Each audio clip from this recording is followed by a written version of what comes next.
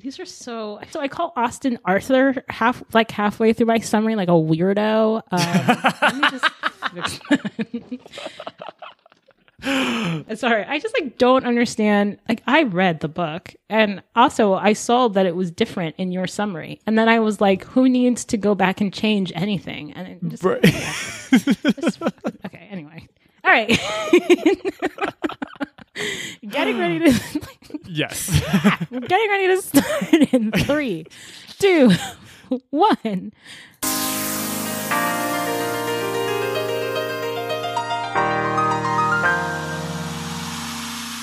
Hi, I'm Akko. And I'm Marcy. And welcome back to the Color Pages Book Club. That's right. It's a bi-weekly podcast. It's a bi-weekly podcast that focuses on fiction, fantasy, and magical realism written by writers from colorful backgrounds. Mm-hmm. Yes, colorful backgrounds indeed. I'm sure y'all are listening. Y'all are like, why are y'all laughing? Like the show just started. I'm telling y'all right before the show, we're both like, and we're just like, okay, 3, 2, 1. And we're like, it was just like such a it truly was like so abrupt. Like we were just like, why didn't we just like take a deep breath? Like why didn't we just? Right, there was so much more planning we could have done. Right, that like literally didn't happen. Anyway, but yes, colorful backgrounds indeed. Mm-hmm, yes, Color Pages Book Club. Yes, today we will be finishing Akko's pick, which is How Beautiful We Were by Imbolo Mbue. Our current tone belies the tone of this book for sure. Yes. Because part 1 was hard and part 2 will also be hard. So just a quick, just wanted to just name that up front. Very important book. Very, very, very glad we read it, but certainly this is going to be a more serious episode. So just wanted to preview that. Yes. Yeah. Thank you, Marcy. That's a really good point. So if you were like, that was my shot of joy for today, I'm going to just take my espresso shot and leave. Right. That is totally fine. That is totally fine. Yes. We're here for it. But also, this book is really beautiful.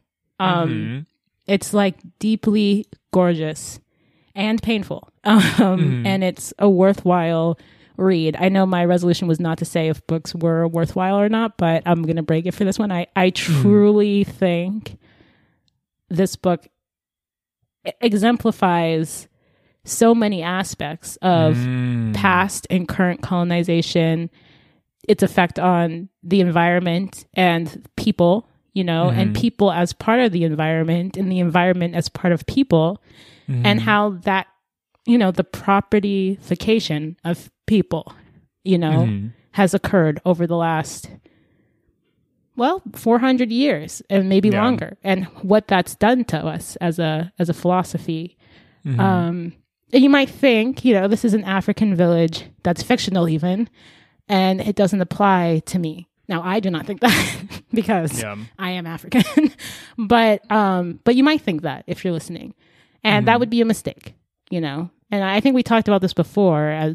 As Black people, not everyone sees our issues as their issues, but all of our issues are everyone's issues, and our existential experience is everyone's existential experience. Because I know this is a shock to everyone. We're actually all humans. Yep. I know.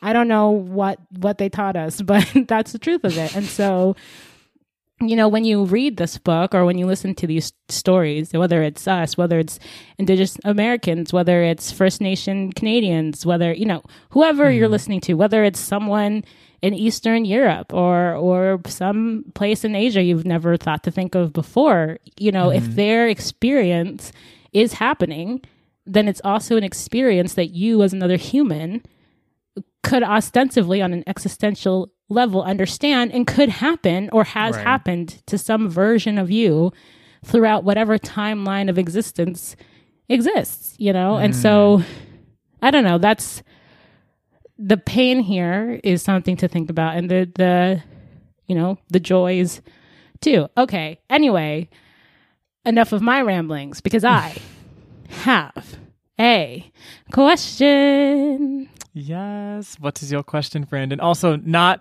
ramblings. That was really beautiful. Thank you for saying all of that. Oh, thank you, my dear.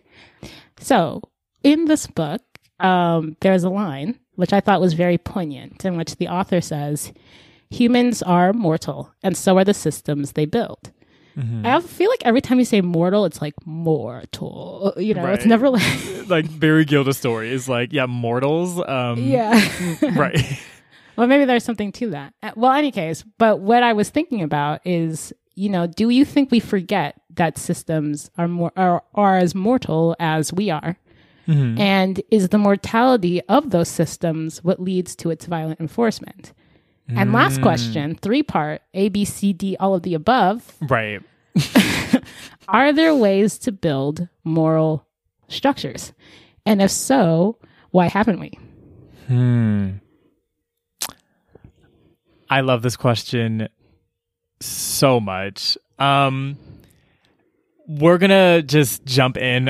Might be a non-linear response to each one, but let's just see what happens. So, I definitely to answer that first question, I absolutely think that is something that we forget. That systems are mortal. Like it's, and I think part of that just has to do with how it is that we are situated on.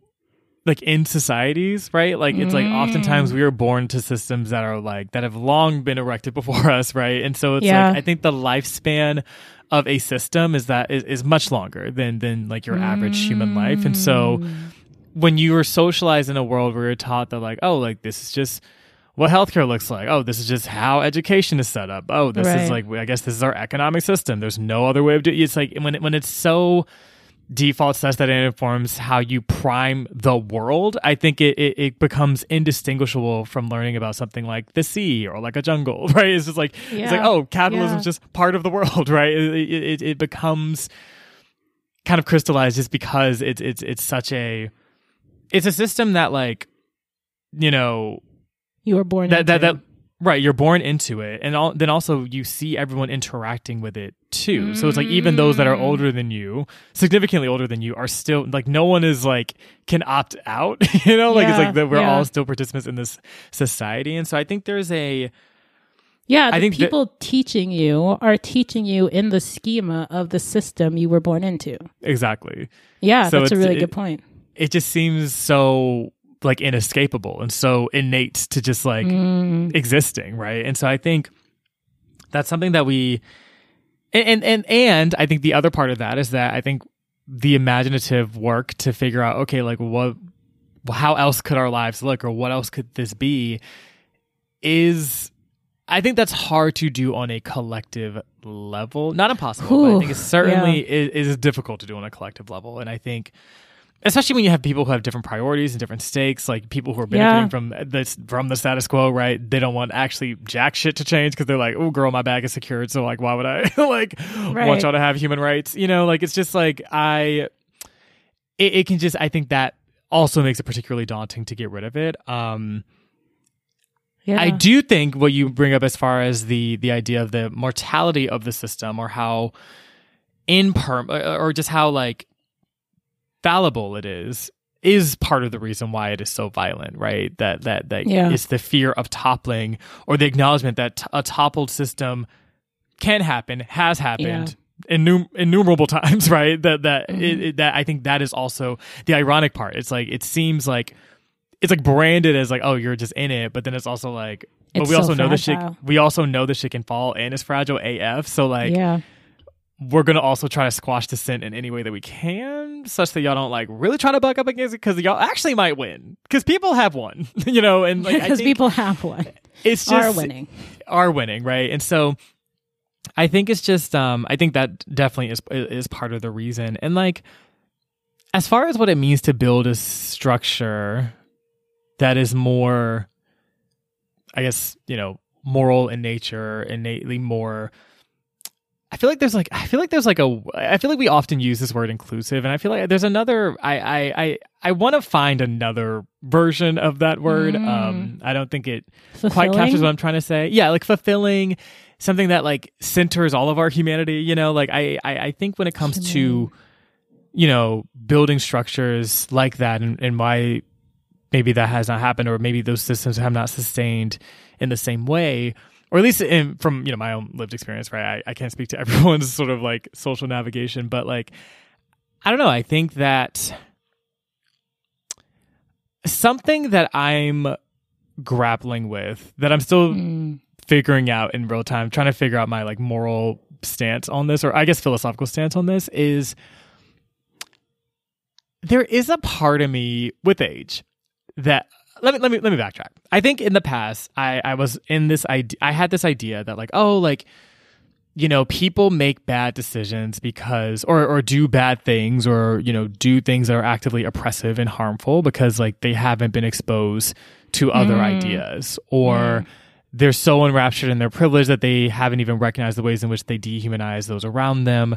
It's from a dearth of perhaps exposure or information, or just not having those other perspectives sort of it's a presented matter of as ignorance. Well. Exactly. I would liken it a lot to ignorance. And as I get older, I'm like, while that I do think that does speak to some experiences, but also many more experiences are just not that, where people literally do have access to the information. They have been exposed to different points of view. They can do better and choose to not because of whatever reason, be it privilege or apathy or what have you. And so I think there's a part of me that like, when it comes to this idea of, and I'm sure we'll talk about this in a little bit, but like, this idea of like a revolution and what does it mean to like socially reconstruct like what a society can look like, what a community can look like. I don't know. I think there's, to some level, I think there are people who, how do I say this? Maybe move from more of a space of self-interest. There's like a level of like, I think that is something that's just part of the equation and oftentimes shows up, right? Like even if like something hypothetically could be great, like individual interests can make it corrupt or make it, sort of the opposite of what the desired outcome is. We'll talk about this a little bit when we talk about like Juba and his old tea. But anyway, it's just I don't know. I think there's a certain level of people who fall into that more easily, and that's something that's just always going to be a factor. It doesn't mean that we can't create systems that are more moral or humane, but I think that we have to also be real with ourselves, and that even if we have the best framework of something or an idea of how to go about something, people also can just be cruel. Like people can just be self-interested to the point where it's actively harmful towards other people. And I just feel like it's hard to know in advance like how that is going to look, or like how do you exactly. And so And I don't necessarily know what to do with that. Like, how do you I don't know what to do with that. So like, what do you do when it's like everything could be great, but people are just like are moving with more of a scarcity intention, or this idea that only I can succeed or only I can eat and everybody else, girl, good luck. Like it's just I don't know what to do with that. So yeah. What are your thoughts, Fran? Listener was like, well, anyway. Right. It's like, okay, Marcy, are you done? And I'm like, It's like, okay. No, it's more like if you came here for answers, neither Marcy nor I have them. We really don't. But we have thoughts, and we hope you have thoughts too. Listeners, like, honestly, we weren't here for answers. We know there aren't any, but there's like 5 things that you said that I really liked, and I'm trying to remember them because now that I'm 30, my memory fails me. Oh, like, talk about it. Come on now. You were not 30 like 2 weeks ago. Yep. Yes. Mm-hmm. And you just suddenly lose all your memory. Yeah. Sorry. Okay. So first, I wanted to say about your point about. I also used to think that it was an ignorance. Or it was like a naivety. As I was maybe over time or very quickly disavowed of that delusion. I actually think a lot of people weaponize ignorance to not have to cop to things that they very much know. Oh, that's deep. It's like a willful amnesia. And I don't know where that stems from. I think at the heart of everything is fear. And I've come to see that evil is not strength. It's the deep-seated insecurities and weaknesses. Oh, yeah.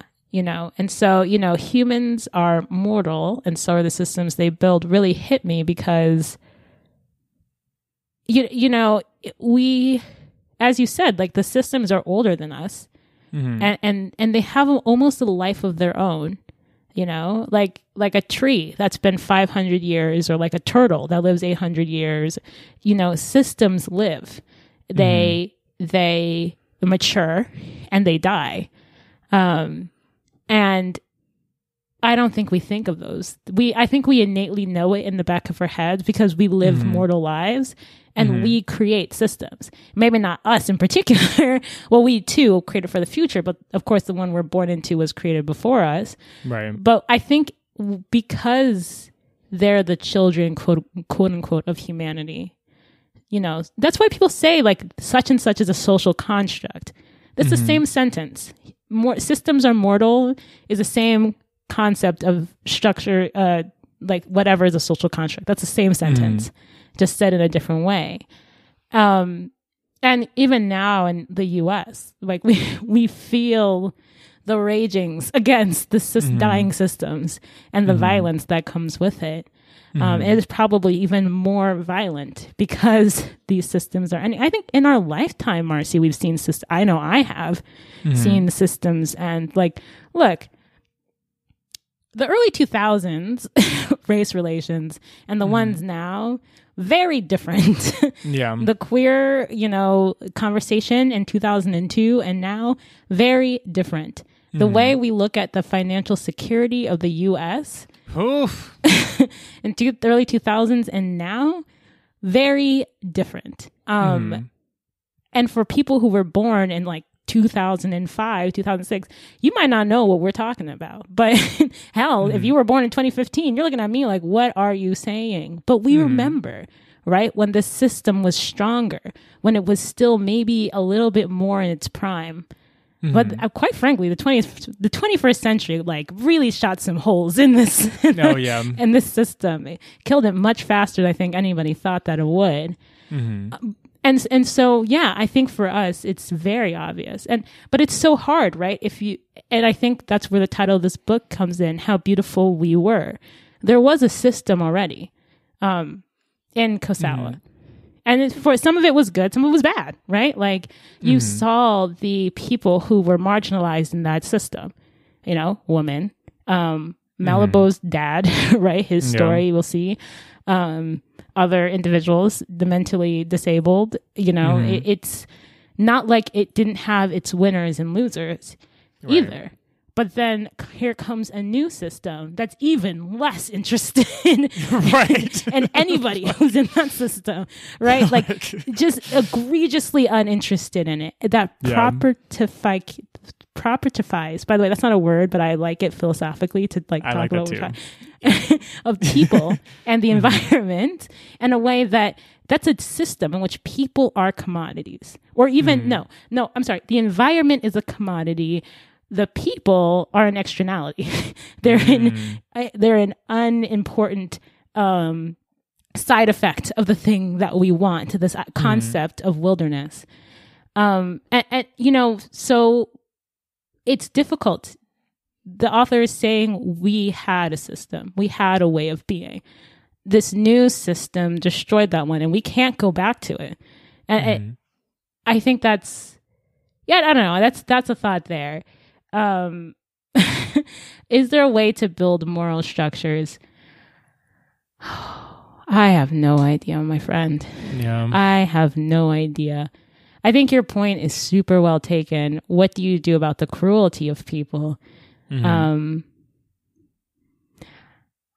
All I can think is that maybe we can't build like structures all the way up, but maybe we can just like build our little like connect our little Lego. And then someone else is like, I see your Lego and I raise you another Lego. And then we all just go around building little Legos until the thing we create is beautiful. And maybe that's really, and that doesn't like negate all the violence. Right. And it certainly doesn't solve it.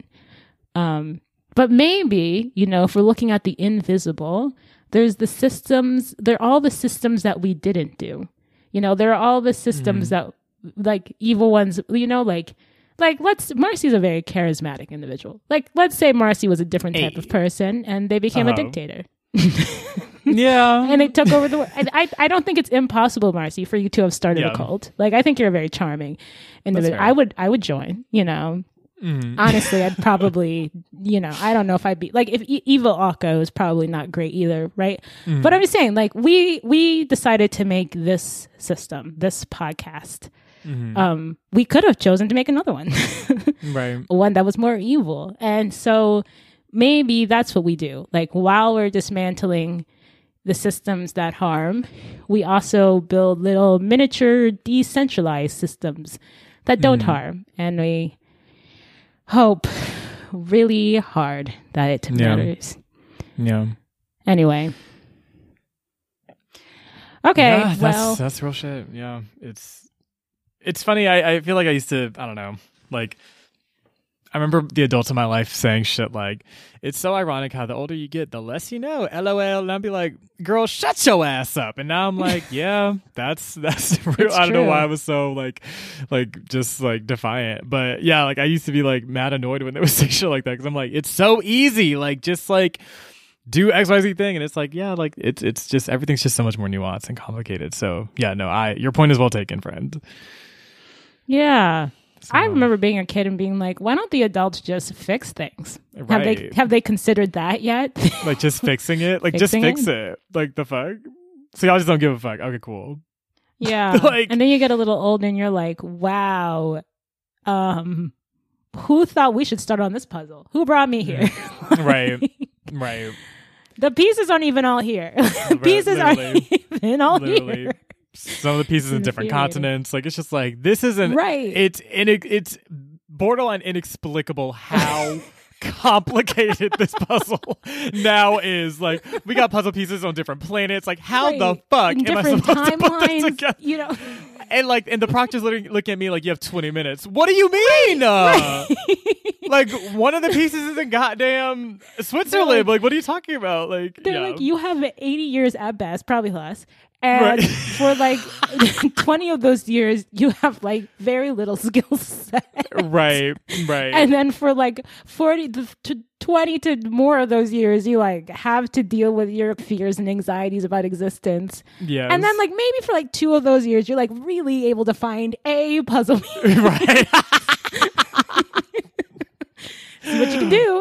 It was like, and I raised you one puzzle piece for the next generation. And they're like, oh, the puzzle actually expanded from 2,000 pieces to 2 million pieces. And I'm like, when did that happen? They're like, just as you age, you start to see more of the layers of it. So, yeah, good luck. And I'm like, wow, I love that. Anyway, yeah, guess we should take a break or something. We'll see y'all soon. Yes, see y'all in a bit.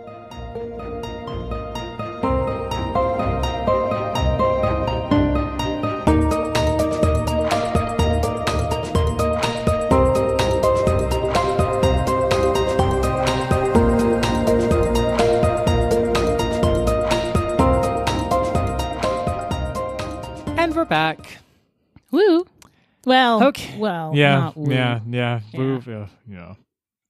So I guess we'll just hop in. Content warning. Oh yes. Sexual assault, massacre, loss of family, government violence, rape, general despair, and apathy towards the human condition. Yeah. Yeah, and these are pretty ever present. So I just throughout the summary section. But we'll still try to offer some content warnings throughout. Okay, so to sort of recap where we are. So Basically, the setting of this story is a fictional village in Africa called Kosawa, which in the 1980s, there was a American oil company called Pexton that moved in and started drilling in the village, exporting oil and all of that. And basically doing so caused like the environmental decay of Kosawa and the poisoning of the water supply, the air, the earth, such that like people, mostly children, were getting sick and like dying. Mm-hmm. And so throughout this time, the people in Kosawa were like, okay, like having meetings with like representatives from Pexton and, folks from the government, and just talking about like, okay, like these are issues going on, like this needs to be stopped, blah, blah, blah. Pexton will always be like, oh, well, like we're working on it. Thank you for lifting up your concerns, but like ultimately not really doing shit. So basically in Kosawa, they decide, okay, we just need to take shit in our own hands. So there was one day where they had a meeting with some representatives from Pexton and they took them hostage. And basically they were like, we're going to take these folks hostage. And then once Pexton comes like looking for them, we'll, explain kind of what's going on here. Fast forward a little bit, one of the folks that was kidnapped has a nephew named Austin that lives in a nearby city called Bezam. And so I think Bezam's the capital. Yes, Bezam's the capital. And so Bongo, who is it safe to say that Tula's the main character of the story? Or like, is it kind of rotating?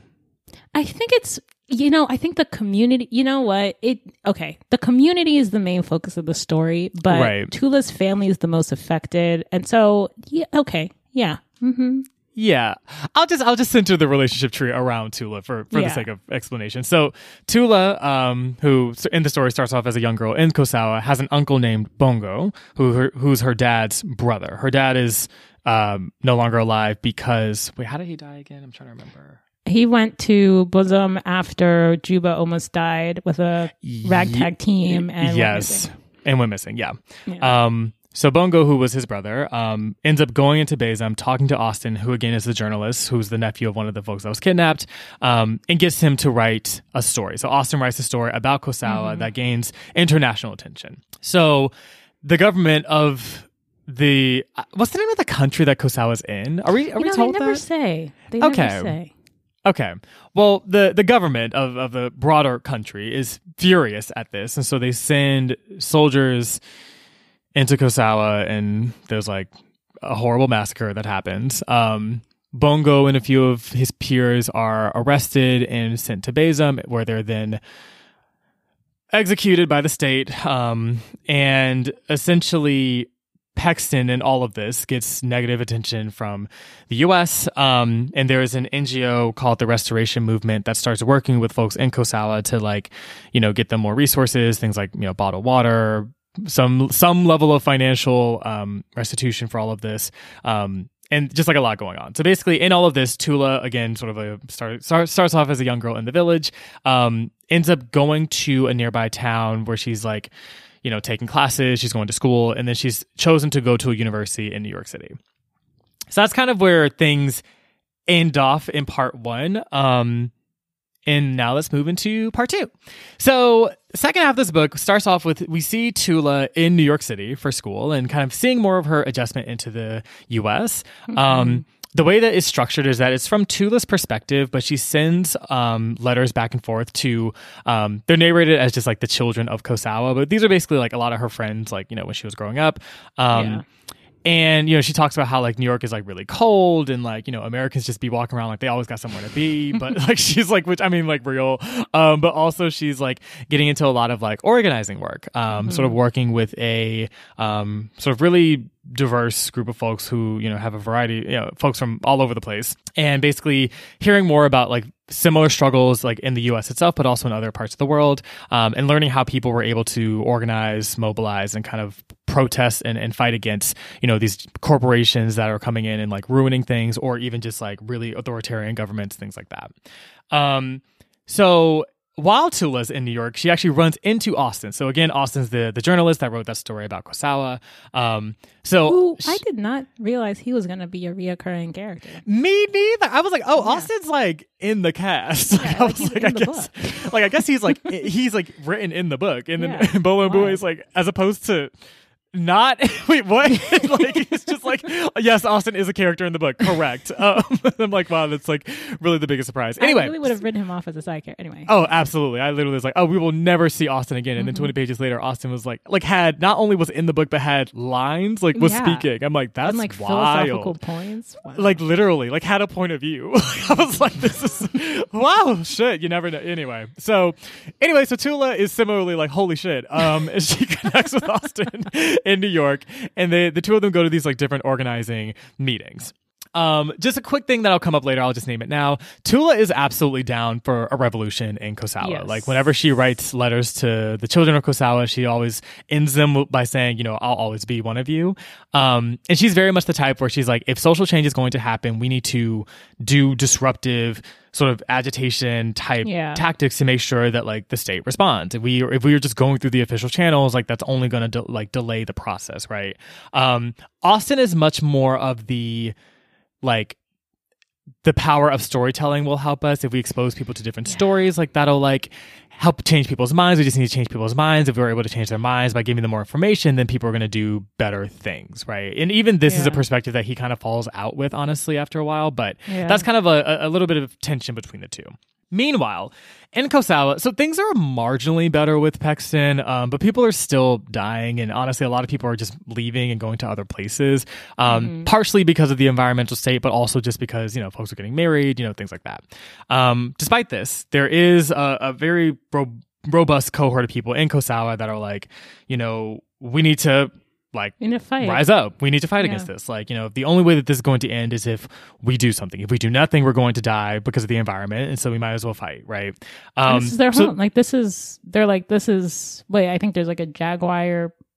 They've got jaguar blood or something. Like, it was part of their mythology is that, you know, their ancestors and the spirit bequeathed them this land. And it's part of them, you know? Right. Exactly.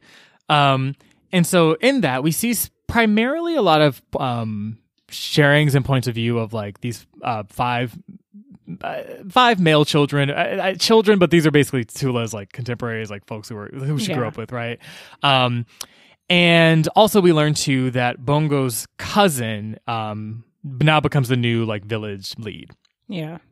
So pivoting slightly, we then get a chapter from Yaya's point of view. So this is Tula's paternal grandmother.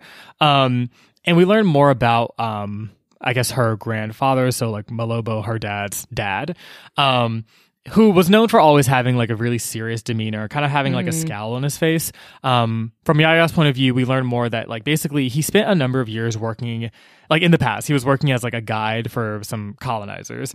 And during this experience, he like discovered the beach for the first time, and it was like a moment that brought him like a lot of serenity, and it's something that he calls back to a lot. Yaya also talks about how in her youth, well, actually, was it her youth? I don't know. It would have been before that. It would have definitely been before that. Basically, because by the time it gets to Yaya, it's like a story that people remember. Yeah, because it's the 1980s. So Yaya, right? I just remembered it was the 1980s. I was like, Yaya is not that damn old. But basically, Yaya talks about how like basically during slavery, you know, there was, you know, folks were getting taken from their villages and, you know, forcibly displaced. And basically it informed a lot of the lore that existed afterwards, how like basically like colonizers they would call them like snatchers.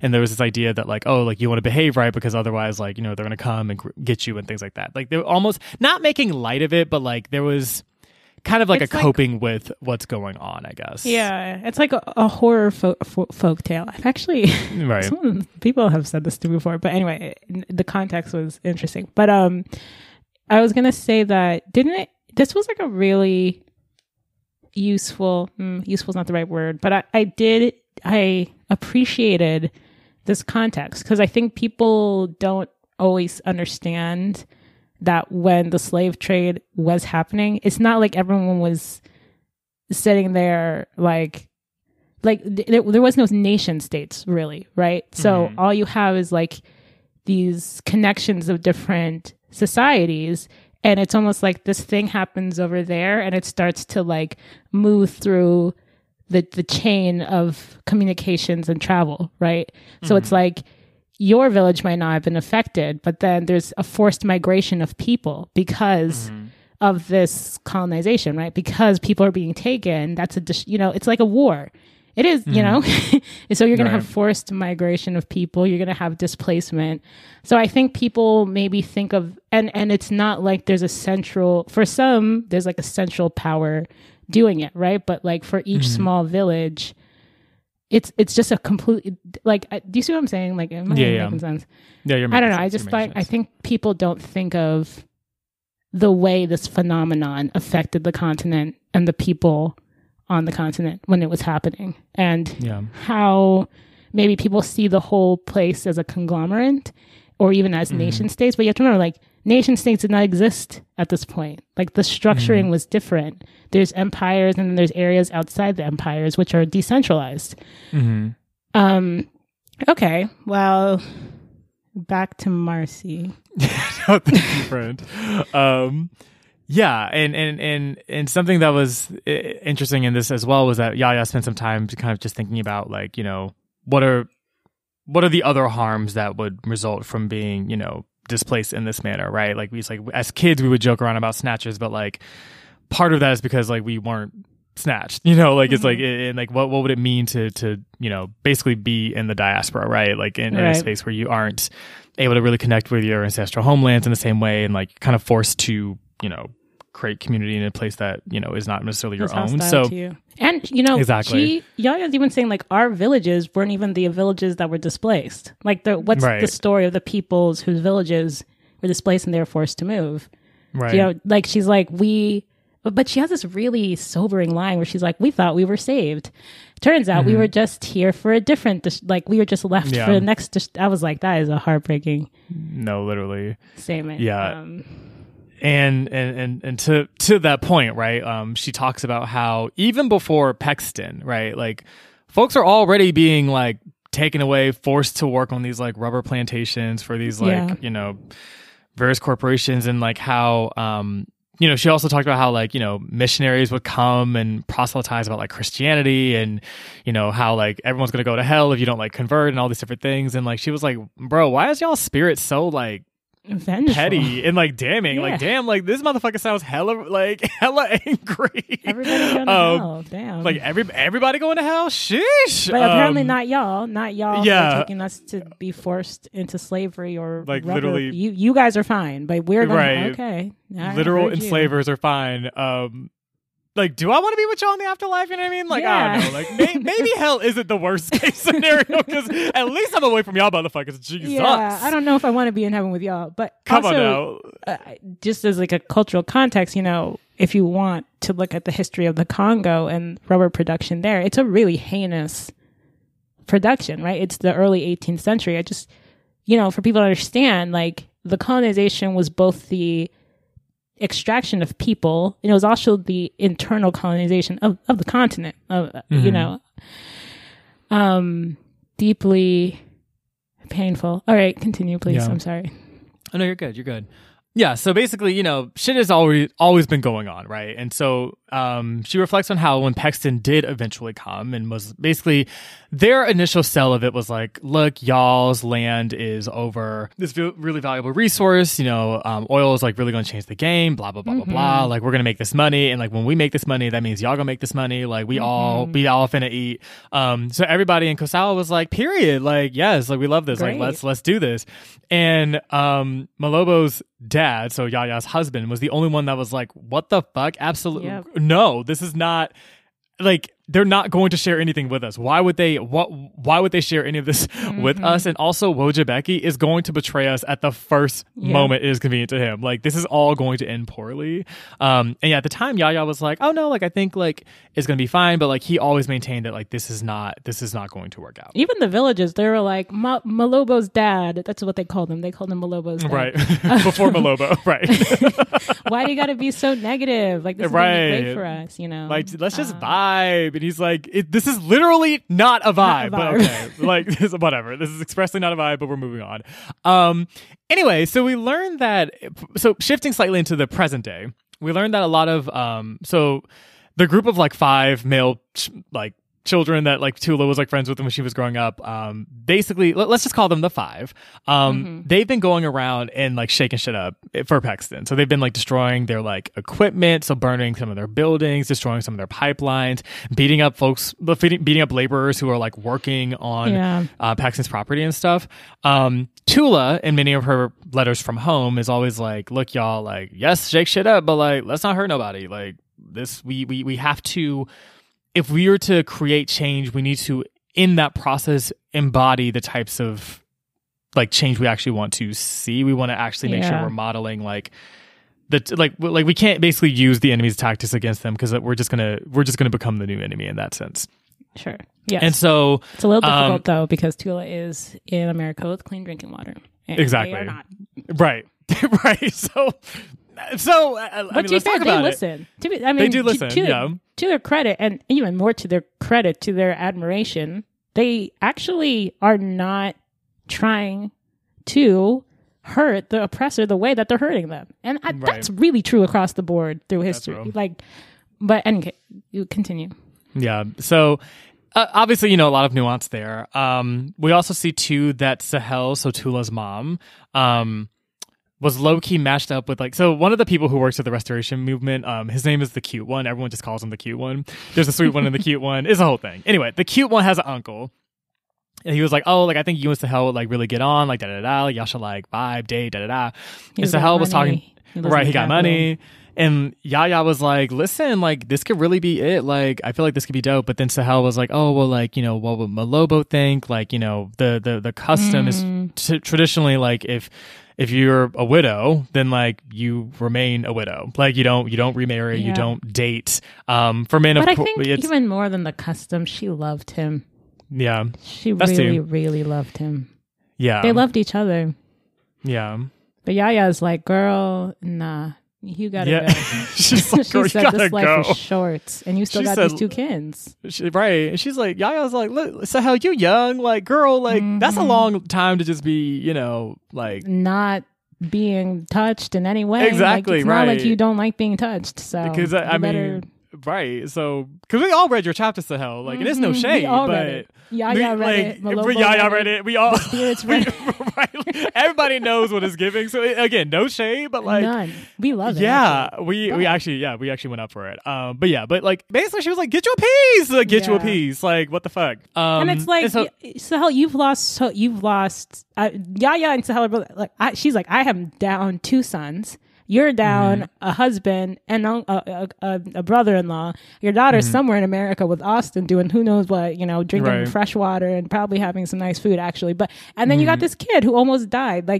They're no one can ask any more of you in particular. No, literally none of us have anything to say. And it's a fair point. Anyway, sorry. Yeah. So, no, all that, right? Sahel has been, everybody, if everyone in Kasawa has been going through it. Literally, so what's a little bit of joy? Okay, you got a man. Just goddamn. Yeah. And that's one of the things, when one of the 5 or the children, the cohorts, leaves and is like, I can't do this with y'all anymore because I got these 2 kids and they're the spiritual descendants of our old spiritual people. I got to lead them. They're like, yeah. They're all kind of if you have to put away the revolution to go live and this is all you can give, hey, we get it. Right. This is not an easy life that we're living right now, Mm-hmm. Anyway. Yeah, no, absolutely. So she says all that, more or less. And basically, Yaya also was like, I would, if you move to Bezam to be with this guy, I'll move to Malobo's village and stay with his sister. And she ends up actually saying more about this and basically kind of talking about how through... Sorry, not Malobo's sister. Malobo's dad's sister. So her husband's sister. So his sister-in-law. Yeah. She would stay with her, and basically she kind of further explains and talks about how basically through his sister, so her husband's sister, she learned that kind of some awful things that happened to her husband in when he was young. So basically, he was being taken care of by his sister because his parents had died, and there was a day where trigger warning of childhood molestation, sexual assault, but yeah, I'm sorry, I'm gonna pause real quick. Okay, so basically, he Yaya's husband as a child was molested by this really powerful person in his clan, and basically forced to stay silent about it. Like, he had told his sister about it, but she was like, you cannot tell anybody about this, because that's going to ruin everything. And like, we all have things we have to hold on to for the sake of the collective and all of that. So that was something really painful. It was really painful. And it's something that like has always stuck with him. And that was always why he was very morose, and also just very like, he always felt the need to speak up when bad things were happening. Like when people were just doing wrong shit, he's like, oh, absolutely. What I'm not about to do is stay silent. So it kind of just gives, just kind of helps to. And also it's like, I'm painting a broad brush here, but a lot of people who have complex PTSD, when they are saying something about human nature, other people who maybe not have that experience are like, what are you talking about? And they're like, if the traumas I have has affected the way my brain works. This is not anything that Mlobo's dad said, obviously, but like, so the way I perceive the world is different, and it may be hypervigilant, and that hypervigilance may actually be helpful. But they don't, for the positives that are here, what is lacking, right, is this sort of like, at least in this fictional village story, is this sort of acknowledgement of this trauma, because it's the negative side of community, a strongly community-focused society, in the sense that like the community can be more important than the individual. Right. Although we got a very individualistic society here, and that still hasn't stopped anyone from being molested as a kid. So it's just it's rough, right? And that's something that ruined their relationship. Like he wanted nothing to do with his family, and that was pretty much the reason why. So it's just, but also at the same time, like he could also be rather abusive as like a husband and a father. So like it's complicated, it's like, it's just and it's like what we talk about, like trauma is generational, like this is literally generational trauma. It's just that's what happened. It doesn't excuse his behavior at all, but it does show that things don't just spring out of nowhere. People aren't just violent. Things happen, and secrets that aren't talked about, they have longer, even injustice that are not addressed have a very long life. Right. So yeah, all of that. So pivoting slightly, we shift back to the children's perspective. And we see that basically, to their credit, after shaking shit up and burning shit, Paxton was like, listen, we can't keep doing this with y'all. So like, let's cut a deal. Like, we'll clean up Kosawa. We'll start to gather our things and leave. And we'll make sure that everyone in Kosawa, if we make any profits moving forward, that y'all are going to get a certain cut if y'all stop destroying stuff. And so they make this whole deal. Everyone's like, okay, boom. The five, they're like, okay, we just gonna wait it out. We're gonna give y'all like a little bit of time, whatever. This is like a couple years before Tula actually came back to Kosawa, but basically, unsurprisingly, Paxton doesn't actually respect their end of the deal. Basically, nothing changes. They just keep doing their same bullshit. Like literally, they're like, we're gonna do all these things, and the next day they're like, back to doing exactly what we were doing before. Right, and I'm like, eek. What do you mean? Right. I think they waited 6 years. Yeah, 6 years. And so meanwhile, we see Tula is, still in the US. She and Austin are like dating, and like, it's this whole thing. And we learned that basically so I didn't realize how deep their relationship was. At first I thought it was giving friendship, but they're full blown like in a relationship. Like they get like borderline, like would probably get married if like, truly they planned on being in the same place. Austin cannot return to Kosawa because essentially he was like banned, I guess, from coming back from after he wrote the article. Yeah, because they were like, you literally got to get the fuck up out of here. And they probably only didn't kill him because he's mixed. Frankly, that's so I think his dad was European or something, or American, whatever. But I truly think they were like, you got 2 passports. We're going to get international smoke. Oh, well, here's a plane. Here's a plane. But if we see you I swear to God, if you are on a plane coming back here, absolutely, it's not going to end well. So basically they have to separate, right? And so Tula, of course, conflicted because she's like in love and, you know, wants to stay with him, but also is like, I'm from Kosawa first. Austin, love you down, but like, I gotta, I'm going home. You know, I gotta go home. Like this is the point of the point of this is to make sure that I'm like, you know, I came to the US to study and bring back things that I had learned. And so obviously very devastating, but basically when Tula does return, she ends up having a government job in Beizam, but she visits Kosawa pretty often. And while she's back, like in the first like maybe a couple weeks, her friends, so the 5, those like, you know, 5 kids that she grew up with, I keep saying kids, but they're like adults, whatever. Anyway, basically, well, they call them the children in the story, right? Yeah. So basically, her peers are like, look, we need some money for some guns because we need to protect ourselves in case there's another massacre. So like, what do you think about that? Obviously, Tula doesn't love this idea, but eventually she comes around because she's like, okay, if and only if we are in a situation where like it is necessary, it is good to have, but like this should be like final last resort, right? Yeah. Meanwhile, Tula's been working on something which is like called so unfair because Prexton and the government have so many guns, like so it's so like, but many the guns. onus is on them to only use these in like the worst case scenario. It's just odds are so. I don't. I'm sorry. Okay, continue. Yeah, it's really frustrating. And meanwhile, we see that Tula has been organizing something called Liberation Day, which is basically with her. Like a day that culminates her efforts to sort of bring together a bunch of different, you know, neighboring communities to like really rise up against the government of the nation. And also she's trying to work to hurry up these negotiations with Paxton to make sure that like they're doing their piece. Paxton, but always the worst, decided rather than just giving Kosawa a cut like they had literally said they were going to do, they're like, you know what, let's actually just take this to court. Let's take this to court, drag it the fuck out. And see what the court has to say about this. The Restoration Movement, by the way, what that had been sort of fighting for Kosawa and representing them, just doesn't really have the resources to keep doing this and maintain the other work that they're doing. And so they're visiting less and less often. Things are, you know, kind of in that state. But I'll let Akko kind of finish the rest.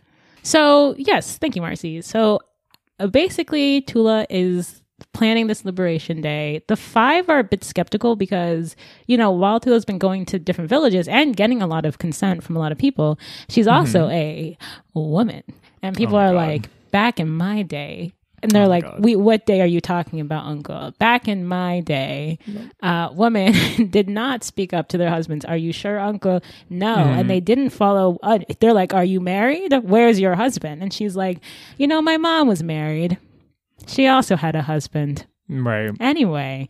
And so she's still going for it. She's like, I'm married. Even her friends are like, so Tula, like, you got a love life? How's that going? She's like, I'm married to my cause. And they're like, come on now.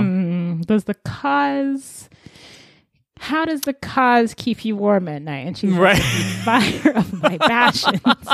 And they're like, okay, girl. Oh my God. But the 5 are like, look, we rock with you to the hardcore, but you know, we also have to fight the patriarchy because they also got stuff to say about us following a woman. But anyway, we got to get a lot of consensus. We don't know if this liberation thing can be happening right now. So, but meanwhile, that liberation thing is kind of separate from their issues in Kosawa. So while they're having these discussions, until it's going back from like going to being in Beizam to coming back to the village, one of the children of the 5 dies. And they're like, did he die because of Prexton directly? Maybe. But he also died because, like, we had herbs that grew here that were good for curing ailments.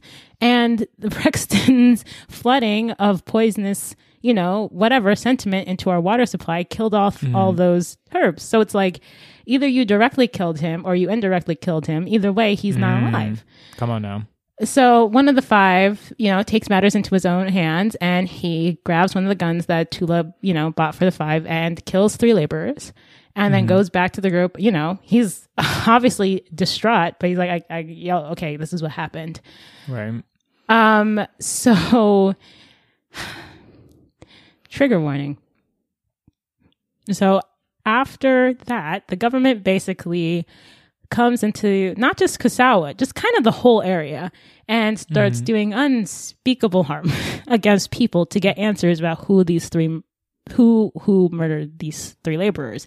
So we're talking Also, sorry, real quick, and also the group then killed a bunch of other people. So there was the initial 3, right. and then they ended up killing other laborers, government employees. It was I think 12 people total, something like that. Yeah, they were basically like, we're gonna take this. We're the vengeance. We are vengeance.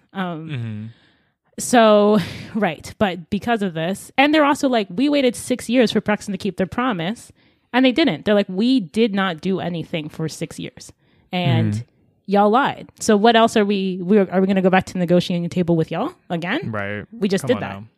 So, but their actions, then the government's reaction is to literally, and I do mean literally, take it out on women. So they, cause unspeakable sexual harm and rape on the women of the village and the surrounding villages. So then we get a chapter from Juba's perspective. You remember Juba is Thula's younger brother who almost died. And so basically he loves his sister and he wants to continue helping her with her organizing. And he understands that she's dedicated to it. But at a certain point, he's like, okay, I cannot live for my sister and I can't live my sister's life. So I'm going to go. And also, he left with his mom to go to the city with Old Boy, who really is a side character. He's really not in the story like that. But Old Boy gives, his name's also not Old Boy. He's just like a guy who lives. Right. Anyway, but right. he... I would love that, honestly. Right. But he puts Juba in school, and then he is slightly powerful. So he uses all of his power to help him get a good government job. And then Juba falls in love with this girl. What's her name?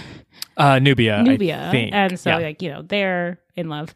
But she has a tragic childhood story herself. I mean, really what you're seeing is just the long 20th century and its effect on the continent in various areas. So she had a tragic history. Her relatives and community failed her. And so she decided, whenever she grows up, she's going to do whatever it takes to make her and her family safe. And so this leads to Juba. And Juba's kind of we tried, I thought maybe going through the government was the right answer, but there's so much corruption there that I guess they become disillusioned. They're, it's like a dream. What happens to a dream deferred? So they're embezzling money. And honestly, they're hosting affairs for the government with their mistresses.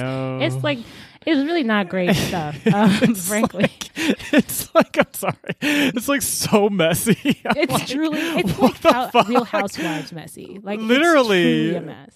Where's Andy? Oh my God. But also, to be clear, this type of stuff, embezzling money, the mistress stuff, this has real effects on people's lives, oh yeah, for sure. Where resources are diverted to, who gets what, the food. It's not it's messy, but messy leads to, death. People die. Right. Yeah. Anyway, so, but for them, they're look, we have been on the other side of the violence and we've lost a lot of people. We haven't seen this aspirational revolution work out. So, that's what it is. We also hear this it's interesting. We hear Juba's kind of struggles. It's he's in this life and outside of this life ever since his near-death experience. But he doesn't talk about it because he doesn't really think anyone understands. But it's just this idea that he's here but not here. And he was I remember running through that forest when they asked me to come back, but part of me was left there. And he's I don't know what part was left there, and I can't really recall it. I just know it wasn't there. And he was I don't know why they had me come back, because over there was great. And it was just it was just a really beautiful sentiment and really well written. But anyway, so then we learn more about the case with Prexton and Thula in America. And they actually did get this really cool American pro bono lawyer who's like, doesn't really, maybe really cool is the wrong word. They get they get a lawyer, American lawyer who will take on the project pro bono. Right. And he like works at the, he works in New York, and he's like, I don't really think that this is going to work out that well for you guys because Prexton like can't really be defeated. But you know what? I thought I would do one good thing with this degree I got, and I guess helping you is it. So, I mean, to his credit, he tries his hardest, and then he's like, and they still won. So, and Thula's like devastated, right? They're all devastated because it means all their marching, all their demonstrating, all the attention of the American public means nothing ostensibly for Kasawa.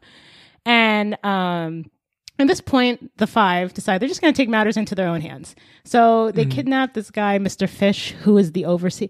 And it's hard because as they're doing this, they are starting to see that the laborers are also dying, like by poisoning. Their kids are also getting sick. They're also from different villages, like trying to make money because, their areas are being exploited by some other reason. It's like the web. It's not just them who is suffering, which is what one of the kidnappers says. He's like, yeah, in my village, like they found, they're doing some other thing in my village, and everything's exploited. Like it's a whole web of hurt. But they're angry. The hurt is just expanding. So Mr. Fish is the overseer of the Prexton. He's the new manager. And they don't even hate Mr. Fish. They're not even really mad at Mr. Fish like that. Of all the Prexton people who came before, he's not bad, but he, whatever. And he's got his wife there. And they put him in Thula's hut and they write a ransom note. Okay. Another trigger warning. A few days later, everyone is forced to leave Kasawa, and there is another massacre. And at the end of it, Mr. Fish is dead, the five are dead, some soldiers are dead, and Thula is dead. And the last chapter is kind of told from the story of the other children, the remaining children that aren't the five. And they're just basically explaining that, like, the aftermath. Like, it gets a lot of American publicity. They get some resources for their kids to like go to school, and their social whatever like I don't know, status, their whatever, they move up in society. Like they got to go to school, they got to have money, now they have a nice house and some cars. But like, and sometimes the children ask, like, that car you're driving that takes gas and oil, like, who pays for the cost of that gas and oil? Like that's what happened to us. And their children are more and more disconnected from their social whatever history. So as you see, capitalism just ran like a virus all the way through, the way through. And, their kids, their grandkids now call them, grandma and grandpa, like they used to call their grandmothers and grandparents. And there's really no resolution at all. That was just a story that happened to a group of people. Yeah. And that's really the end. Yeah, that's it. So let's take a break. And we'll come back, get into some thoughts and feelings, and all that stuff. So yes, see you in a bit.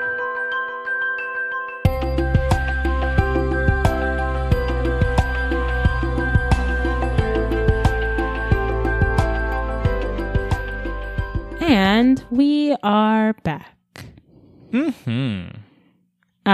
So hopefully you guys were able to take a little break. I know that was a very intense summary. We are going to try and keep this discussion section, not too much. So if you felt a little scared about the summary, come in with the discussion. But maybe not. Okay. So my first question discussion question. You were sitting in the book club. We got snacks on the table. We kikied for like 2.5 Legs hours. Crossed, we reading, right.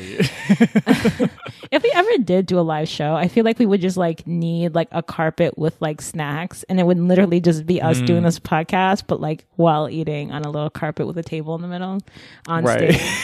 And then like maybe everyone else would join in, or maybe like the whole auditorium would just be like a circle.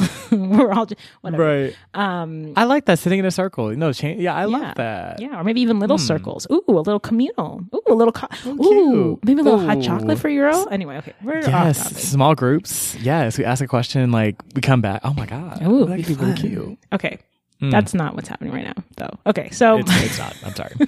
My first question is, Yaya, who is Thula's grandmother and Malabo and Bongo's mother, when she's recounting her life and her history, she mentions, she talks about slavery, she talks about rubber farming, and it made me kind of think about, in the present day, there's a lot of talk about environmental disaster and an environmental apocalypse. And, we tend to think of that beginning with like the Industrial Revolution or like the mid 18th century. But, haven't there been environmental apocalypse before this? Like what is the value or like, how do we change our lens to understand, I should say, that this environmental apocalypse is so much older than this? And the only reason we frame it as a modern problem is because the people who it was affecting the most were not the West. The West was getting the benefit. And by the West, I do mean not like the Americas, but like the European colonization of the Americas. Because like geographically, this is the West, but that's not sociopolitically, that's not correct. Anyway, so it made me think about that. And it's like, what if we started to see the enslavement and commodification of people and the colonization of areas as the environmental apocalypse that it was? And how does that change the timeline so that we understand that maybe this apocalypse has been going on longer than we are led to think in our current paradigms. And that too, it's not just about what we quote unquote, like even this idea of like, we need to quote unquote save the wilderness comes after an environmental apocalypse that already happened. And it comes after, the commodification of people and the private, the creation of our current schema of property and ownership. And so, yeah, it just made me think of that because, like if you talk about enslavement of people and enslavement of Africans in Africa, like you're looking at during like specifically imperialism, Western imperialism, you're looking at like 1450, right? And if you look up, the fencings of like the Britain, like of the common shires or whatever, that's going back pretty far. So I just find that an interesting thing to think about, like environmental and I mean, you can ask any indigenous, like for instance, in America, in the American Midwest, there was a active murdering of the buffalo in the Midwest to harm and starve out the indigenous population, as well as to psychologically harm people. That's an ecological disaster. Like just in even in the Western schema, to kill a mass extinction of the buffalo on purpose, that's an ecological disaster that changes the whole makeup of an area. But like, that's not an environmental disaster, raising down these agriculturally engineered landscapes sophisticately created by various indigenous tribes so that it conforms to a cash crop society. That's an ecological disaster. If you think about that, then the Dust Bowl is just another earlier sign of the apocalypse the climate change apocalypse that we're facing now. And I don't know, it makes me think the solution to it has to be something that addresses its roots. And I think, not to push the capitalism button, except that's exactly what I'm doing. I think it's the capitalism button. It's the propitification. I'll find a word for it, y'all. This is my friendle. Anyway,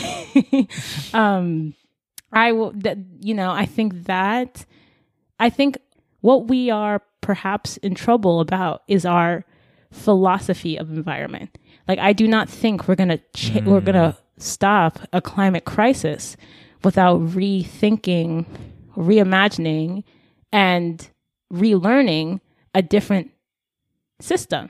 Like, this mortal system will have to die, and a new system will have to be in place, because it's not just a matter of like capitalism will save us. We just need to find a greener capitalism. I think intrinsically, the capitalism and what we've based it off of, which is this imperialism, and under that, this commodification of people and place, that's the root of it. But I don't know. That wasn't really a question, I suppose. It was a thought. I'm going to toss that ball over to you, Marcy. Do what you want. Okay.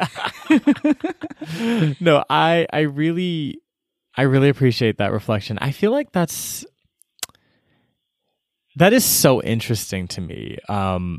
Looking at the enslavement, the forced displacement of people, as in itself like an ecological disaster. I think I love that philosophy, and I feel like that's not something I've been quite exposed to or have had framed like that before.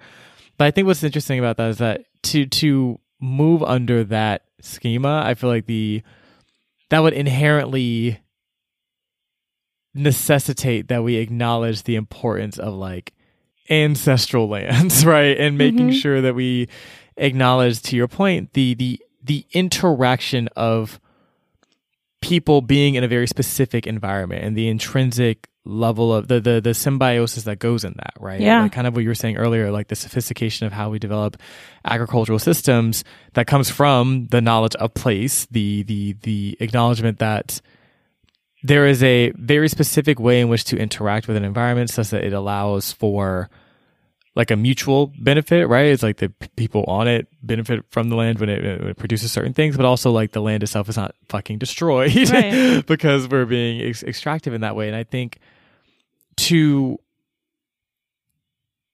if we acknowledge that element, then yeah, I think the timeline for a lot of this is much longer. And it also,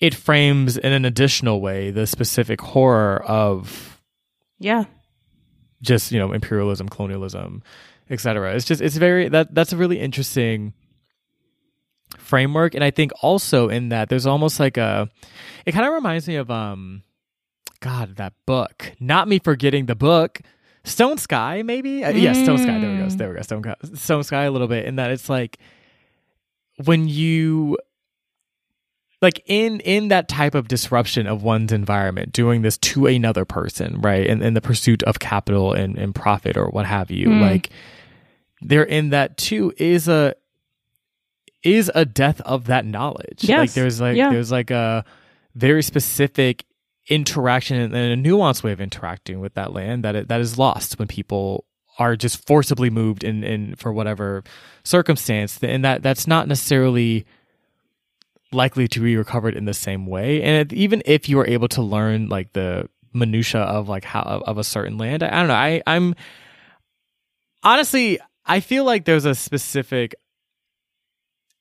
I'm really holding on to something that Jessica Hernandez says, where she was mentioning in Fresh Banana Leaves, we read that a little bit earlier this season, where she was talking about that, place holds memory, that our environments also carry memory, trauma, that they carry sort of the memory of what has happened on them, and that in this type of violence, like that's also going to be reflected in the environment itself. And I think that kind of ideology is really, it forces more accountable behavior, because the idea under a capitalist idea is like, well, it doesn't really matter who the fuck is on the land. We could displace people, slave people, the whatever, land but like, won't know. The land doesn't know. I don't know, water this crop and it's going to grow. Who the fuck cares, right? But the land always carries that, right? Yeah. And it's just,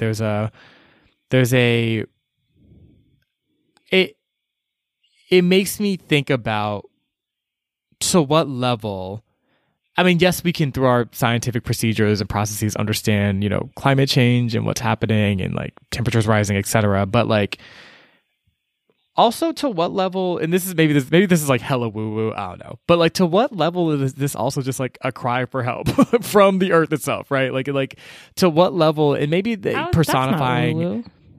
Okay. I mean, think about it. Like, trees literally migrate. Like, trees talk to each other. Yeah. Like, plants talk to each other. Like, the planet is its own ecosystem.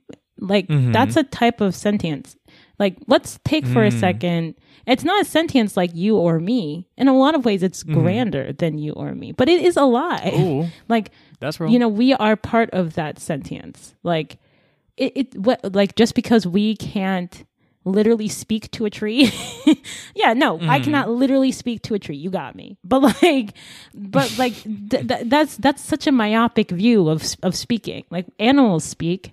Plants speak. Everything is speaking. It's just not necessarily in a language that we understand or we've forgotten to understand. But like that, that doesn't make any sense. Like, just because you don't understand the sentience of something does not mean it's not sentient. Right. That's very short-sighted behavior. And to your point, like, you can keep. And I think that's what we've done. We've kept pushing sentience. We've kept like making it smaller and smaller. So like the earth is not sentience. Trees are property. Animals are property. People are property. You know what I mean? Right. None of those things. Right, Jesus. None of those beings or entities are in and of themselves for themselves, but they're for the exploitation and use of me, because I'm the only human. I'm the only existence that matters, and everything is to my consumption. That is the propertification of things, right? It's we flatten the dimension of everything into one vector in a capitalist society, and that's its profitability. So we're literally trading like sentience for digital coins that aren't real. Right. And I think you make a brilliant point. Okay. Anyway, please continue. No, no, thank you. And and it does to that end, right? Like it may not be a sentience that we can currently recognize, or that we, I guess, recognize maybe under these Western ideologies or what have you. But like, to what degree is a lot of climate destruction also just because I guess I'm thinking about, where does the earth put that kind of grief, right? Yeah. Like, just like having bore witness and soaked in, the blood of so many different types of people. It's like, where does that go? How is that channeled? How does that manifest? Like, that is in the land such itself. A beautiful phrasing. Thank you.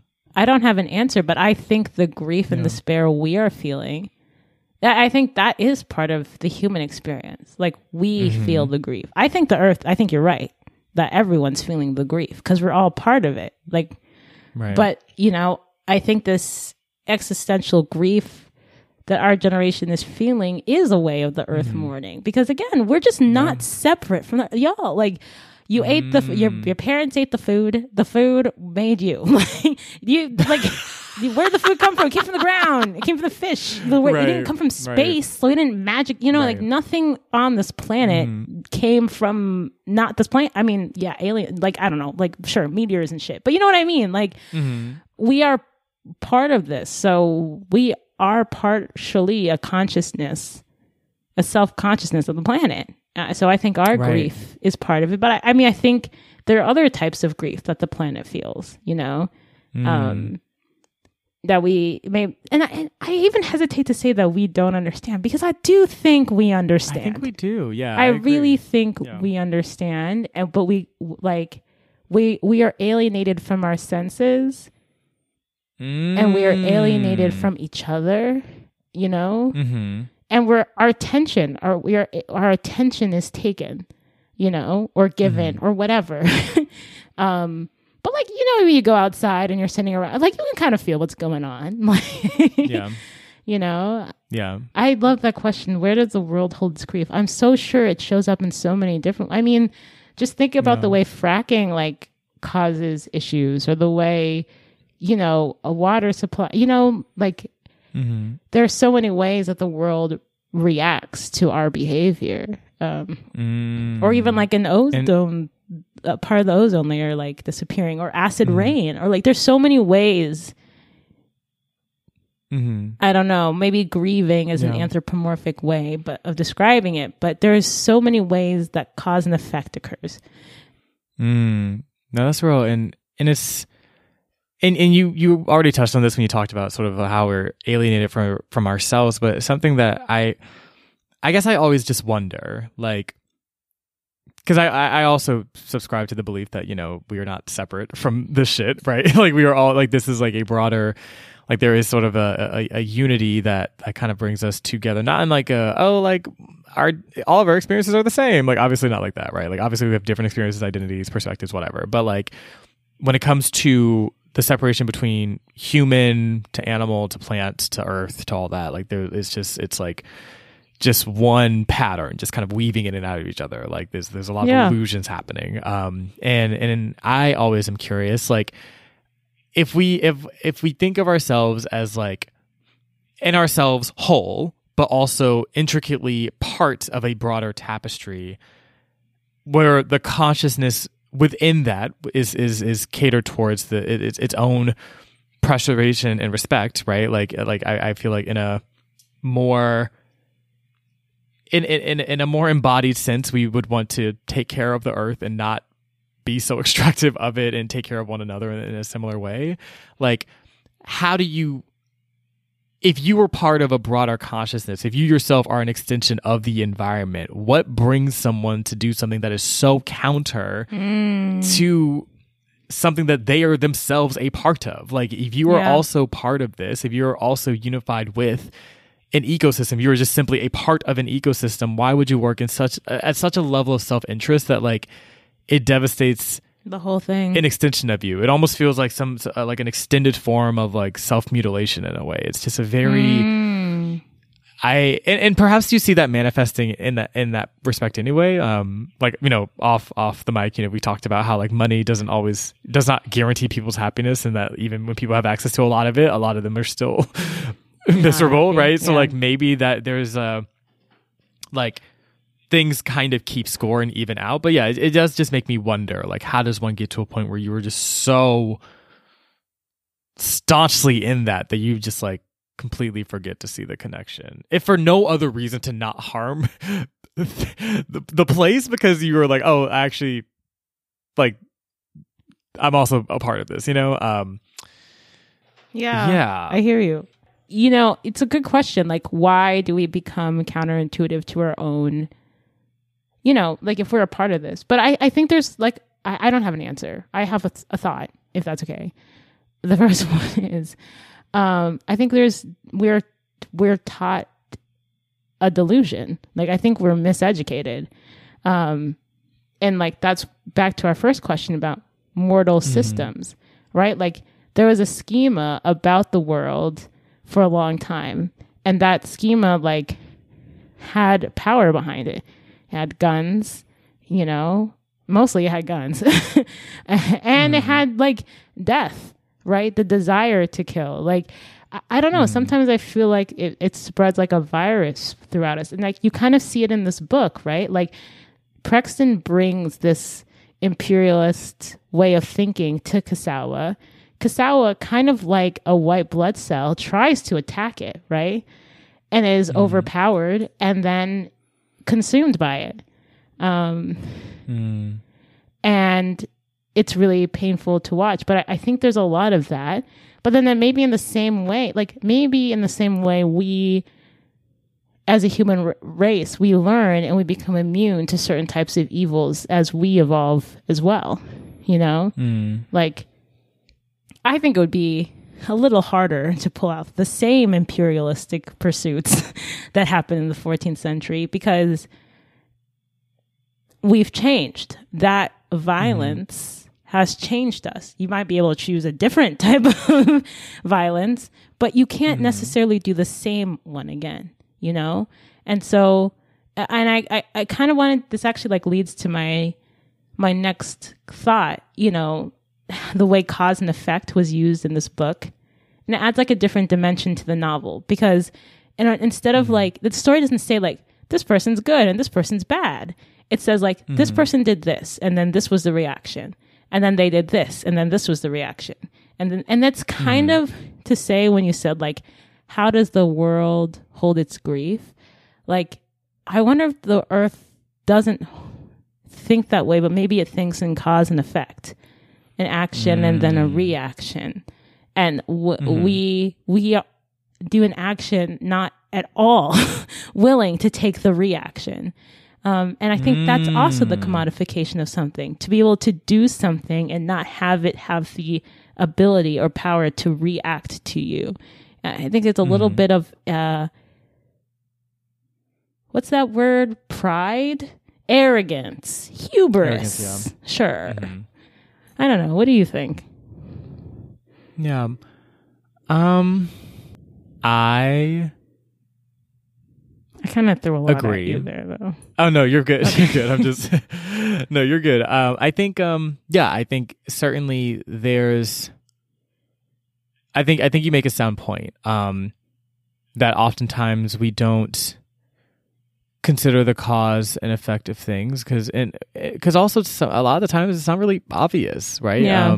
You know, like in the moment, you know, certain events happen and then, you know, later that has implications for how people live their entire lives. I mean, you know, I think about even, for example, like, you know, trigger warning for the massacre, but like, you know, the massacre that happened in Kosawa when everyone was a child and how, you know, obviously for everybody then it's like, you know, Juba years later is like, when you watch and are a part of some kind of shit like that, and then like you're trying to make social change through these different channels and all you see is just like corruption and just whatever, like maybe the goal is just to get yours. Maybe the goal is just to simply survive. Maybe the goal isn't like just find your like cave within this and just try to like hold on there until like, you know, all of this is over. It's just it's and obviously that has a larger implication, generational effect when you consider, you know, like how that affects how people are socialized, the belief systems that they're encouraged to really foster, what they're told is true of the world, right? You know, especially children and things like that. So I think I do think that holds a lot, and even when we think about it in more of like a temperate climate change type of way, obviously like that still I think tracks. So yeah, I think there's a, you know what, the hubris. Oh, sorry. No, keep going. The hubris. I was gonna say just the hubris of thinking you can do something and like, no, like that person's just not going to react, or they're just going to like put up with everything forever, or like even that the earth would never react, not necessarily even react, but like that your actions have no consequences. Like is just the sea level is rising, and it's rising because of CO2. Like, I feel like, honestly, the earth is the most honest entity out there. It said that this is straight up cause and effect. You do this, this will happen. Then we're like, what if it didn't? And then was like, you see how 2 + 2 = 4 on this planet? 2 + 2 will continue to equal 4. You keep adding that CO2, the ice caps will keep melting. You stop, it stops. And it's just such a... So, you know what I mean? It's such a that's what I mean by there's a certain cadence to nature that's different that humans, I think we've in recent modernity have overlooked or seek to control because it scares us. It scares us because it is exactly what it says it is. You know, the ocean is what the ocean says it is. Have you ever seen a huge wave crashing down? You're like, that ocean said that ocean, that it's crashing down. You can negotiate all you want. That's it does not, it's humbling. But I feel like for humanity, or for a certain, schema that we have now, anything humbling is seen as a weakness, and anything weak must be destroyed. Right. We're probably the weakest we've been, because we have the strong desire to control everything. Right. Though, even in the face of like complete delusion. Truly, like, Yeah. but though, I was thinking, in a lot of ways, this book shows us how we are like ecosystems.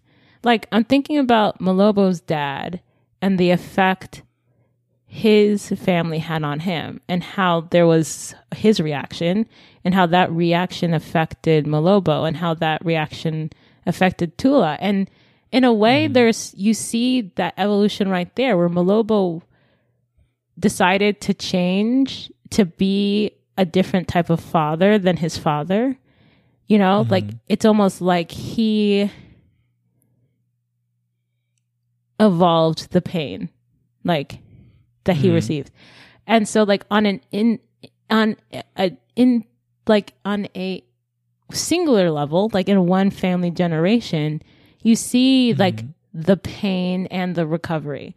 Of course, it's devastatingly interrupted by colonialism. But I wonder if on a collective, because we get to the end of the book and you kind of think like, so did any of that mean anything? Like, did any of what they did mean anything?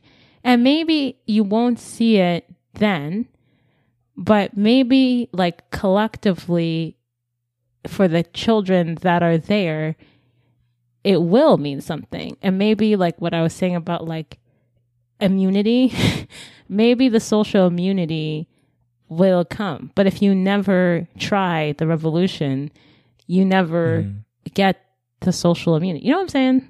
I know I'm using a lot of mixed metaphors here. It's like the elasticity thing from 2 episodes ago, but we love relationship elasticity.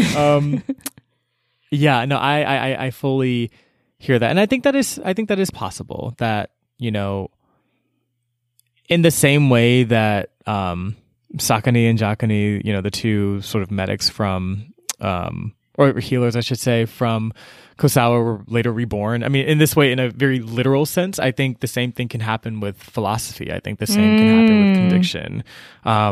That even if like we don't necessarily know where we place certain elements of our disposition, I think a lot of that are just continuations of, sort of perhaps ancestral desires, or, things that folks in our own sort of lineage, or even just the greater collective has sort of marinated in a certain respect. So I think, I think that definitely can still evolve through generations in that way.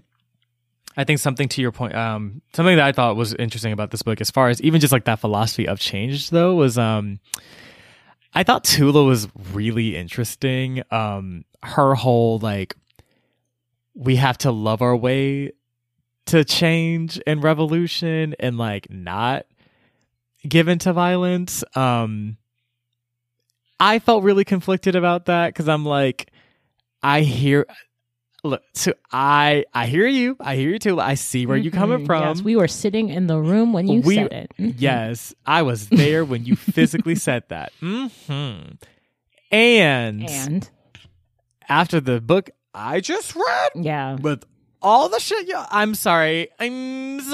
You want us? I'm talking like I'm from Kosawa. You want us to be sitting here, like, loving our way into, like, in the face of these people who think of us less than fucking, I don't know, like sediment. You know what I mean? Like people who truly would sooner eradicate us and think nothing of it than like actually like acknowledge our own humanity. You know what I mean? Like, I just think. Who break promise the pressure, after promise after promise. Exactly. Apathetically. Children, not giving a fuck. Children dying constantly, could not give a fuck, right? And it's just like, I feel like the pressure to always, as the oppressed, to have to model to the oppressor how to be a fucking person, and how to like rise above and like be in this sort of like it's almost like a spiritually evolved place of being able to, you know, like despite all you've been through, like still choose a path filled more so with love. I maybe I think a younger version of me would have been like, yes, and me currently at 30, I'm like, but also like. In the same way that the earth, listen, cause and effect for earth, I feel like it's cause and effect with communities. But, I understand more the 5. Like, I understand the desire to just be like, you know, they what? make Fuck perfect literally sense. Everything. I'm like, destroy it all, burn it all. Like, just y'all got me fucked. Like, I think I'm not in a place with my own rage where I'm like able to do that, to be like, you know what, I'm gonna just like rise above when they go low. Actually, maybe I just go lower, you know what I mean? Like, I just like I'm not in the I'm not that saved, I guess. So I just thought that was really interesting, and that was just a tension that I feel like was really poignant in the book. Yeah, I mean also like, love for who? Like, I don't, you know, and I get this way when people are like, the children. I don't be like, yeah, the children, like the black children, like the brown children, like all the other children in the world that our actions deeply affect. There's a lot of children in this world. You know what I mean? And I you know, yeah, you're right. Like, and they say this line in the book, like, what part of this is love and what part of this is pain? And I remember writing the sideline, I was like, something like that, but it was like, maybe the pain is love. Like, I mean, they've lost so many people in this community. What else is there to do but fight against them? And if we've tried a language of negotiation, if we've come to you with civility and you've mocked our civility, what other answer is there? Like, yeah, cause and effect. And you know what? We will all have to learn that too. And I think, you know, that's, and I think, look, but the frustrating thing is that there are softer ways to learn lessons. War is not a good game for anyone to play. And we all know that. But somehow the human race seems to have amnesia every 50 to 60 years. And it's like, let's play this game again. Let's not. Like, I truly think the evolution of the human race will just be like, how far can we not go, y'all? Like, have we considered how much we could just not do that? But in this book, like, every attempt to not push things to the point of conflict is met with a arrogant sort of apathy. And like, you know, created by the modern world. Like, I mean, Prexton, just, you make buku money, cut off a piece, not hard. Like, you already took so much. Like, it's just, yeah, to your point, like, who are we asking to be merciful here? You know? And it's true that the powerful will never give up their power, but people are going to have to start. Like, we cannot keep going this direction. Either that or... This system will die, and there will be no tears for it. Like, that's just what it is. Like, fine, you want to do what you want to do, then the reaction is going to be what it is. Me and Marcy are not sitting here telling anyone to do anything, but what we are saying is, me and Marcy are not the only people around. Like, and we're not the only ones anyone has to contend with. At a certain point, people are done. They have had enough. You lose enough homes, you lose enough people, you kill enough people. I mean, and you're sitting here living a good life, telling other people that they should dialogue about it. You dialogue about it. You dialogue. It's just, it's an absurd statement. Like, I think part of the reason we have this podcast is because our thought is, how far can we go before things get bad? Like, how, like, if we are willing to introspect, all of us, and change, I don't think we got to march towards a world that's deeply destructive.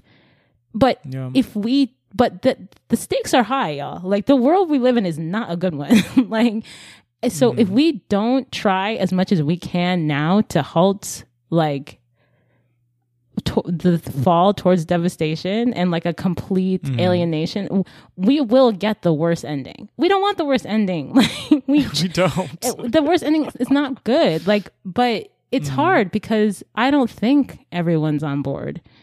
Right. Actually, we know everyone's not on board. Yeah. And I don't, to your point, it's like you said earlier, like, I don't know what to do about cruelty. I know about the ways I have healed from cruel behavior, but it has taken a lot out of me.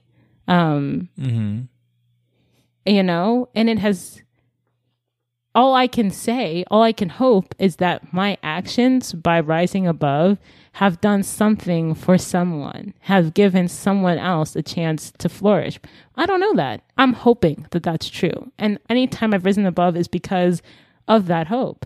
And sometimes hope is defending someone who can't defend themselves. Like, that's the answer. And right. I don't know. I in the same way that I wonder how much of us as people are also, we get caught up in our morality in a self-aggrandizing way, as opposed to like our morality in like flowing with nature type of way, I don't know. There's a lot of, it's kind of like when those like Christian whatever people came to Yaya's village, and she's like, yeah, they're telling us if we don't join them, we're gonna go to hell. And you're like, that's your morality, is this like condemnation? So who are you to say like who the five are evil when Prexton's killed children too? Right. Killed people literally, too. There's no good. There's no good in that. There's absolutely nothing. And just because you can't put a face on it, just because the person in charge changes, it doesn't change that. And are we implicated as people in the U.S.? Absolutely. Absolutely. And we're going to have to contend with that the way we do. And that's just it. That's just it. But we can try, I think, to change. We can hope. Yeah. And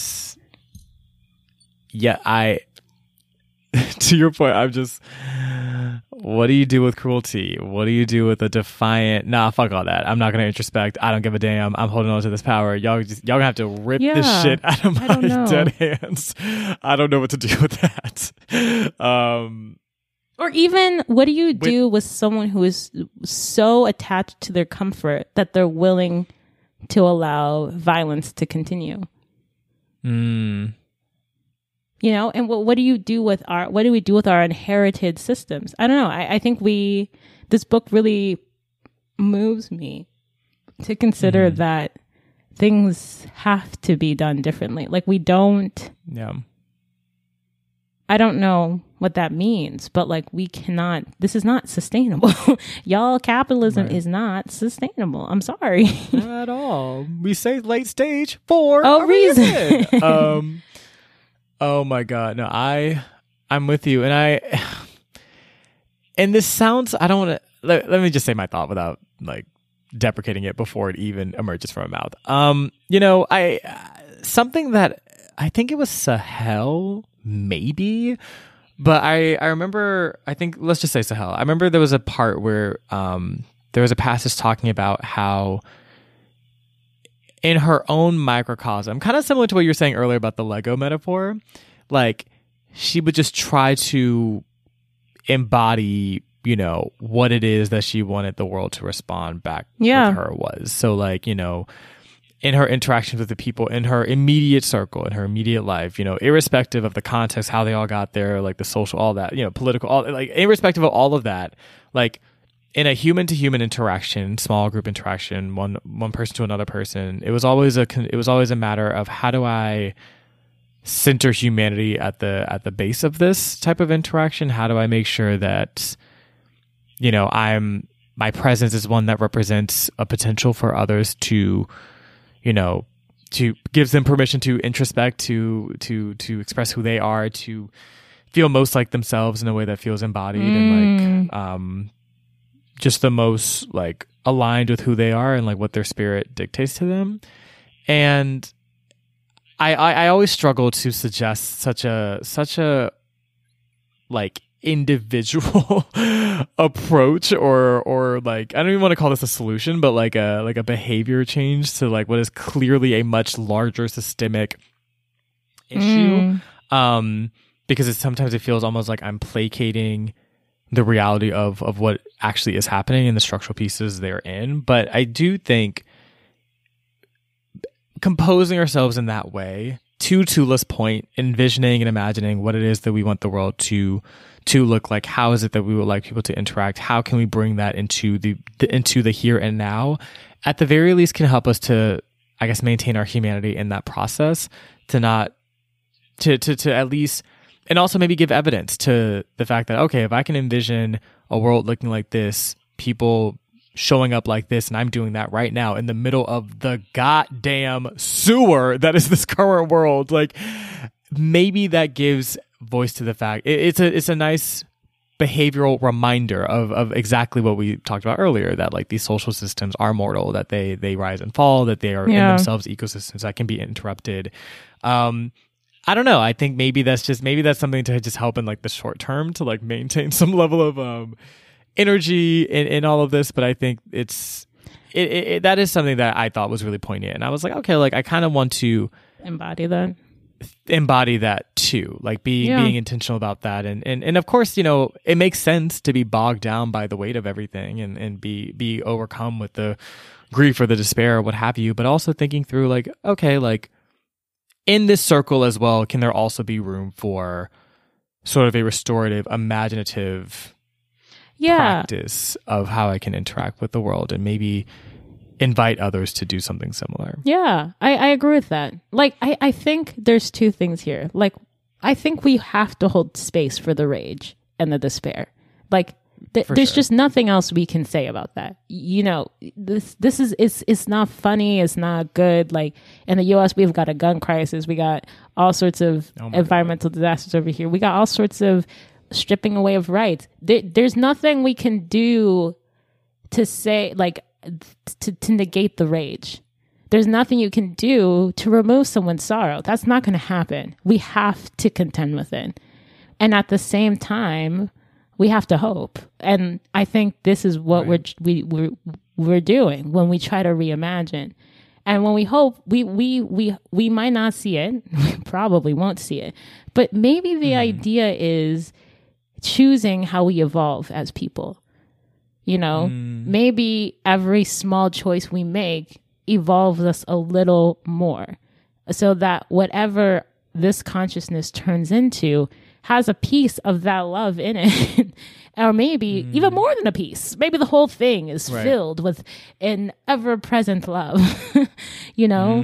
And sometimes I think about that. Like, if I stamped out a small evil today, you know, fine. Like, exponentially over 5,000 years, you know, how long did it take an amoeba to turn into how long did it take amoeba to grow into different types of animals? Like trillions of years or something? I don't know. Say we have infinity. Say we have 1 billion years and we do a small good thing now. What's a small good thing exponentially over 1 trillion years? I don't know. Maybe that's a complexly loving, I don't know. Maybe we're only at the beginning of this consciousness.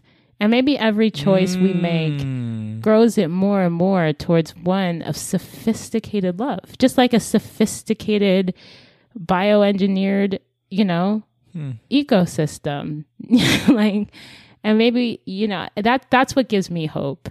That's what makes me feel like it's worth not falling to my basest angers. Right.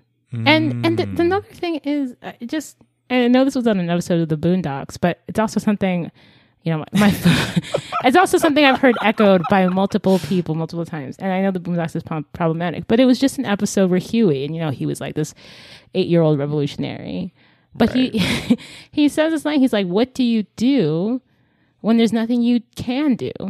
And Grandpa says, you do what you can. And I've heard that from various people. What do you do when there's nothing you can do? You just do what you can. And I don't mean like in a feigned, like, what's it called? Feigned incompetence way. Oh, there's nothing I could do. No, Jimmy, you didn't have to fire him. That's on you. You chose that. Like, no, you didn't have to. Choices were made, Jimmy. Stop fucking with us. Right. Thank you. Right. But when you're at the point where you're about to lose hope, just do what you can. You know, if you're racist and you stop being racist, or even if you bring your racism down from 80 to 45%, look at that. Oh my you know, God. like that. No, but seriously, like, no, but for real, that's probably 20% less racist than your grandfather. Like, right. You know, progress was made. Yeah, we change. And yeah, and that's all we got, is that we change. I mean, but like, that's beautiful. That's cool. Like, we should embrace changing. We should embrace being different. Anyway, now I'm just talking. Marcy, did you have anything else to say about this book? No, I just love that, and I really love this discussion. I mean, obviously this book is devastating, but also, to your point earlier, I think it is also really beautiful, and I think I think it's one of those books that I don't see myself revisiting this book like a lot in my life, because it was a lot to get through, just from the despair of it all. But I do think there's a philosophy here that I want to spend some more time with. So just thankful that we read it. So yeah, thank you for picking it, and obviously thank you to Imbolo and Mbue for writing it. Yeah. So yeah, I was gonna say that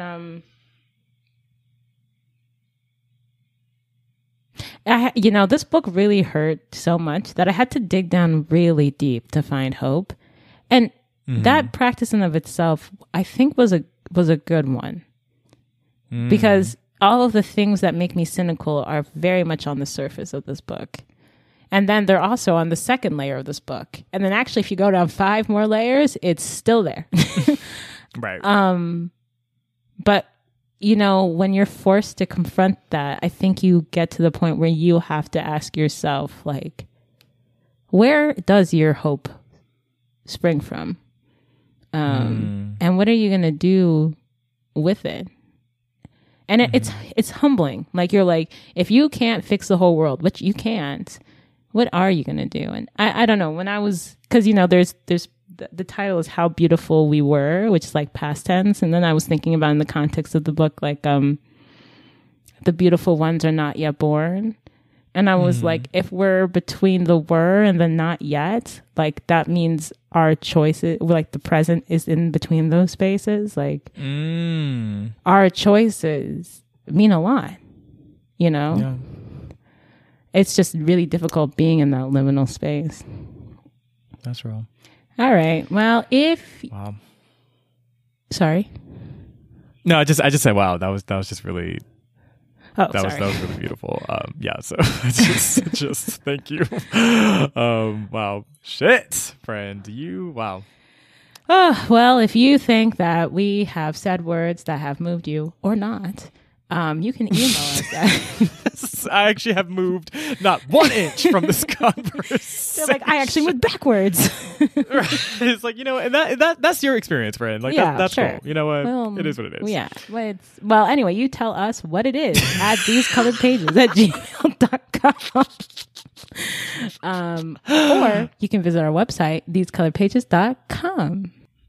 Yes, of course. And if this episode brought you any love, light, introspection, some thoughts, whatever the case might be, please feel free to leave us some love wherever you're listening to this podcast. Could be Apple Podcasts or not, whatever you're feeling. But certainly a comment, rating, review, all these things really do help us. We are a small, independent podcast. And so these types of interactions really do help us to you know, reach a bigger audience and kind of expand what it is that we're able to do here. So and any validate support there, our feelings. Yes, we like to be we validated. also have feelings. You know, we like to. You know, it's nice to be like, oh, like, I'm not just screaming into my closet. Yes. People are indeed engaging with this. But yes, and certainly to that end, if there are if this episode brought you any joy and you're feeling like, you know what, I think there's some other people in my life who would benefit from this episode, please feel free to send this episode to them with rich context, full context. And yeah, just make sure people know what they are to engage in, but also to that end, it is also a very meaningful, very beautiful conversation as well. So certainly any sharings there, we also really appreciate. Now, as far as our next book, we're actually going to be shifting to my pick, which I think is going to be more lighthearted, but honestly, friend, I'm not gonna hold you. I feel like it's been really hard to tell this season. I feel like I've really just been like, oh, this book is gonna be low key. It's low key, and then it's like not low key. Low key. It's actually on the highest of keys. Like the keys are actually in space. They're so high. So the next book we're going to be reading is called Kings, Queens, and In-Betweens by Tanya Boteju. And it is like a slice of life story that explores drag and queerness and adolescence. It should be a fun change of pace, but we'll see. Listen, with everything and everybody, we will see. Between now and then, Aqua, are there any other things we should leave our listeners with before we head out? No, just until we meet again, remember to... Stay colorful.